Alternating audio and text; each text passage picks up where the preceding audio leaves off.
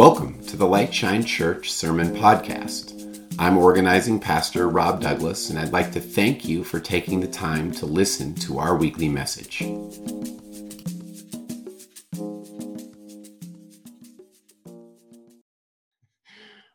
So in Luke chapter 9, with the words, he set his face to go to Jerusalem, we move into this whole new section in the gospel narrative. Jesus is now on his way to the city of Jerusalem. His route is not very direct. It's full of all of these twists and turns, these highs and lows. The worldwide church has a parallel journey that we call the season of Lent that began on Ash Wednesday. Our discipleship journey, like Jesus's journey to Jerusalem, will also be a bendy path of highs and lows. In setting his face to go to Jerusalem, Jesus is making the difficult decision to confront the powers of oppression. And we will see some of those confrontations play out along the journey. But perhaps the major theme in Luke's gospel is the radical reversal of all things, or what has been referred to as the upside down kingdom of God. Christians are first and foremost citizens of this upside down kingdom that so often reverses the way things seem to be today. Well, this morning, we're going to look at two distinct and familiar stories that Luke has deliberately placed side by side for our examination. We're going to focus on the things that they have in common, and they both include a radical reversal of roles that would have been unthinkable in Jesus's day. And many people hearing Jesus teach this would have actually found it to be offensive. Let's pray. O Lord, your word is a lamp unto our feet and a light unto our path. God, we ask for your grace to receive your truth in faith and in love, and strength to follow on the path that you set before us through Jesus Christ. Amen. Here we go from Luke 10:25 to 37. Just then a lawyer stood up to test Jesus. Teacher, he said, what must I do to inherit eternal life? He said to him, what is written in the law? What do you read there? He answered, you shall love the Lord your God with all your heart, with all your soul, and with all your strength, and with all your mind, and your neighbor as yourself. And he said to him, you have given the right answer. Do this and you will live. But wanting to justify himself, he asked, and who is my neighbor? Jesus replied, a man was going down the Jerusalem to Jericho. He fell into the hands of robbers who stripped him, beat him, and went away, leaving him half dead. Now, by chance, a priest was going down that road, and when he saw him, he passed by on the other side. So likewise, a Levite, when he came to the place and saw him, passed by on the other side. But a Samaritan, while traveling, came near him, and when he saw him, he was moved with compassion. He went to him and bandaged his wounds, having poured oil and wine on them. Then he put him on his own animal, brought him to the inn, and took care of him. The next day he took out 2 denarii, gave them to the innkeeper, and said, take care of him, and when I come back, I will repay you whatever more you spend. Which of these 3 do you think was a neighbor to the man who fell into the hands of the robbers? He said, the one who showed him mercy. Jesus said to him, go and do likewise. Now, as they went on their way, he entered a certain village where a woman named Martha welcomed him into her home. She had a sister named Mary who sat at the Lord's feet and listened to what he was saying. But Martha was distracted by her many tasks, so she came to him and asked, Lord, Do you not care that my sister has left me to do all the work by myself? Tell her then to help me." But the Lord answered her, "Martha, Martha, you are worried and distracted by many things. There is need of only one thing. Mary has chosen the better part, which will not be taken away from her." Friends, this is the word of the Lord. Thanks be to God. Now, the words at the beginning, wanting to justify himself, that is Luke's clue that something is off with this lawyer. He's using theological debate as a means to avoid obedience to Jesus. Now, normally, question asking is a really good thing, but here we're clued in that his question, "Who is my neighbor?" is only being asked to delay the process of having to actually love his neighbor. While the lawyer would prefer to restrict the size of his neighborhood, Jesus actually wants him to expand it. Now, in order to expand the lawyer's neighborhood and to show him what a good neighbor looks like, Jesus told a very familiar story which builds on a common scenario. A traveler on the road from Jericho to Jerusalem is attacked and left to die on the side of the road. This road really existed, and it was notorious for thieves and bandits because of the caves that lined the road, making it the perfect place to commit these kind of crimes. This desperate traveler can do nothing. No cell phones, no roadside assistance, no life alert, no AAA, no CHP, without the assistance of a good Samaritan. This guy is a dead man. Now, we're all familiar with the jokes that begin with some variation of this. Three guys walk into a bar, okay? So now I'm going to give you an example. Three vampires walk into a bar. Now I'm going to be annoying and I'm going to interrupt the joke. The purpose of setting up a joke this way is, of course, to play on the stereotypes. We know before the joke is even told that vampires like to drink blood. Now we're going to try it again. Three vampires walk into a bar. The first one says, "I'll have a pint of blood." The second one says, "I'll have one too." The third one says, "I'll have a pint of plasma."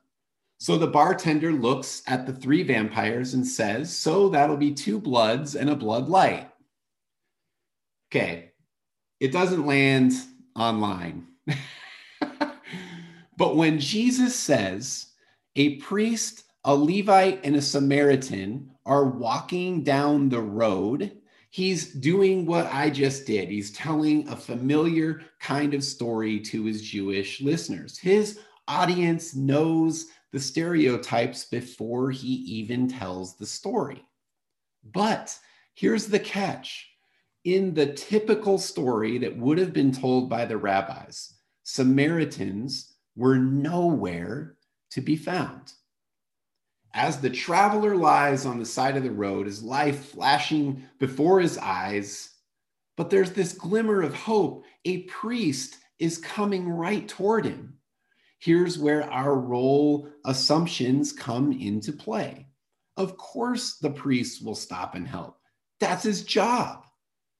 But what does the priest do? He crosses to the other side of the road. He gets as far away as possible and he walks right on by. So a Levite who served in the temple is seen coming down the road. Again, the normal role assumptions here say that, of course, this religious professional would show compassion. After all, that's what religious professionals do, right? But he too crosses to the other side of the road, creating more distance, and he walks on by. Now, Martin Luther King Jr. said this about the parable of the Good Samaritan. He said, "I imagine that the first question the priest and the Levite asked was this: if I stop to help this man, what will happen to me? But by the very nature of his concern, the Good Samaritan reversed the question. If I do not stop to help this man, what will happen to him? So this left for dead traveler sees a dreaded Samaritan coming down the road, and playing the stereotypes, he knew that he was a dead man. The Samaritans were considered less than, almost subhuman. They're racially and ethnically impure. They were also considered religious heretics who practiced this alternative form of Judaism. The Jews of Jesus's day despised Samaritans. This was the role that Samaritans played in first century Judaism. So here is our first big role reversal. A Samaritan can actually be good. This Samaritan heretic, the one who doesn't worship God the right way, is the one who is actually living out the way of Jesus. He's the one who is shown to be the good neighbor.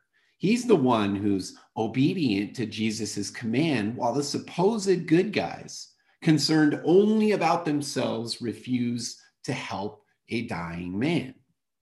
No one would have used a Samaritan as an example of goodness. No one except Jesus. While the priest and the Levite moved further away, the Samaritan, it says, came near.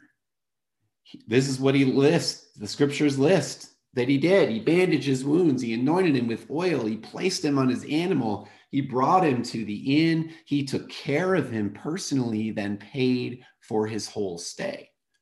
It's fascinating that in the first century, there was no such thing as a good Samaritan. This man is called good because he was willing to decrease the distance between himself and the person in need. How willing are we to be that kind of neighbor? Are we willing to compassionately decrease the distance between ourselves and people in need? So Jesus walks away from this teaching with this lawyer, and he enters the home of Martha and her sister Mary. Now, it would be so easy to lose sight of the scandal in Jesus's encounter with women because our cultures are so different from his. To say that Jesus was ahead of his time might be the understatement of the year. Jesus lived in a world where women were second-class citizens. I read a fantastic article by Karen Gonzalez. She said about this story of Mary and Martha that Jesus elevated the view of women in his time and lifted the restrictions placed on them solely because of their gender. Now let's take a quick look at these two women. On the surface, it appears that Jesus chastises the incredible hospitality of Martha in favor of Mary, who refused to help her sister with the chores. Oh, if I had more time, I would have a field day with this part, but I got to let it go. The Greek word for Martha's many tasks is the word from which we derive the word deacon. Martha's not just doing meaningless chores. She's actually probably doing with her life the meaningful work of a deacon in a church. Luke, in fact, may be telling us that this is exactly what Martha was, a leader, a deacon in her church, while hardworking Martha's sister Mary just sat at the Lord's feet. Now, here's the key to not missing Luke's most radical point. Mary isn't lazy. She isn't shirking her duties. To sit at the rabbi's feet was the mark of a student. But here's the catch. Women couldn't be students of a rabbi. Here we get to the second great role reversal. Women can be disciples. Mary is shown to be a disciple of Jesus, just like his male disciples. This is significant because women were forbidden from touching the Hebrew scriptures, let alone reading and studying them. In other words, the word woman and disciple were this mutually exclusive. There was really not such a thing until Jesus. Jesus invites Mary into a space that was previously reserved only for men. I don't see Jesus as criticizing Martha's work as a deacon. His concern seems to be that Martha was worried and distracted, which means that she was being pulled in multiple directions at the same time. We know that feeling. Father Richard Rohr, when commenting on Martha, said that Martha was everything good and right, but one thing she was not. She was not present like Mary was. Both of these stories teach us of Jesus's upside down kingdom where traditional roles are reversed. We see that Jesus radically reverses long-held racial, ethnic roles, religious roles, and gender roles. All of those things are within these two stories that we've just looked at. Race, ethnicity, religion, and gender do not block access to Jesus, nor should they block access to Jesus-centered communities today. Jesus is constantly surprising us by turning our expectations and the roles that we assign ourselves and others upside down. And if Jesus shows us that Samaritans can be good, Jesus is showing us that women can be church leaders and disciples, then what other barriers is Jesus trying to dismantle right now? Are we open to the upside down kingdom surprises that Jesus might well have for us today?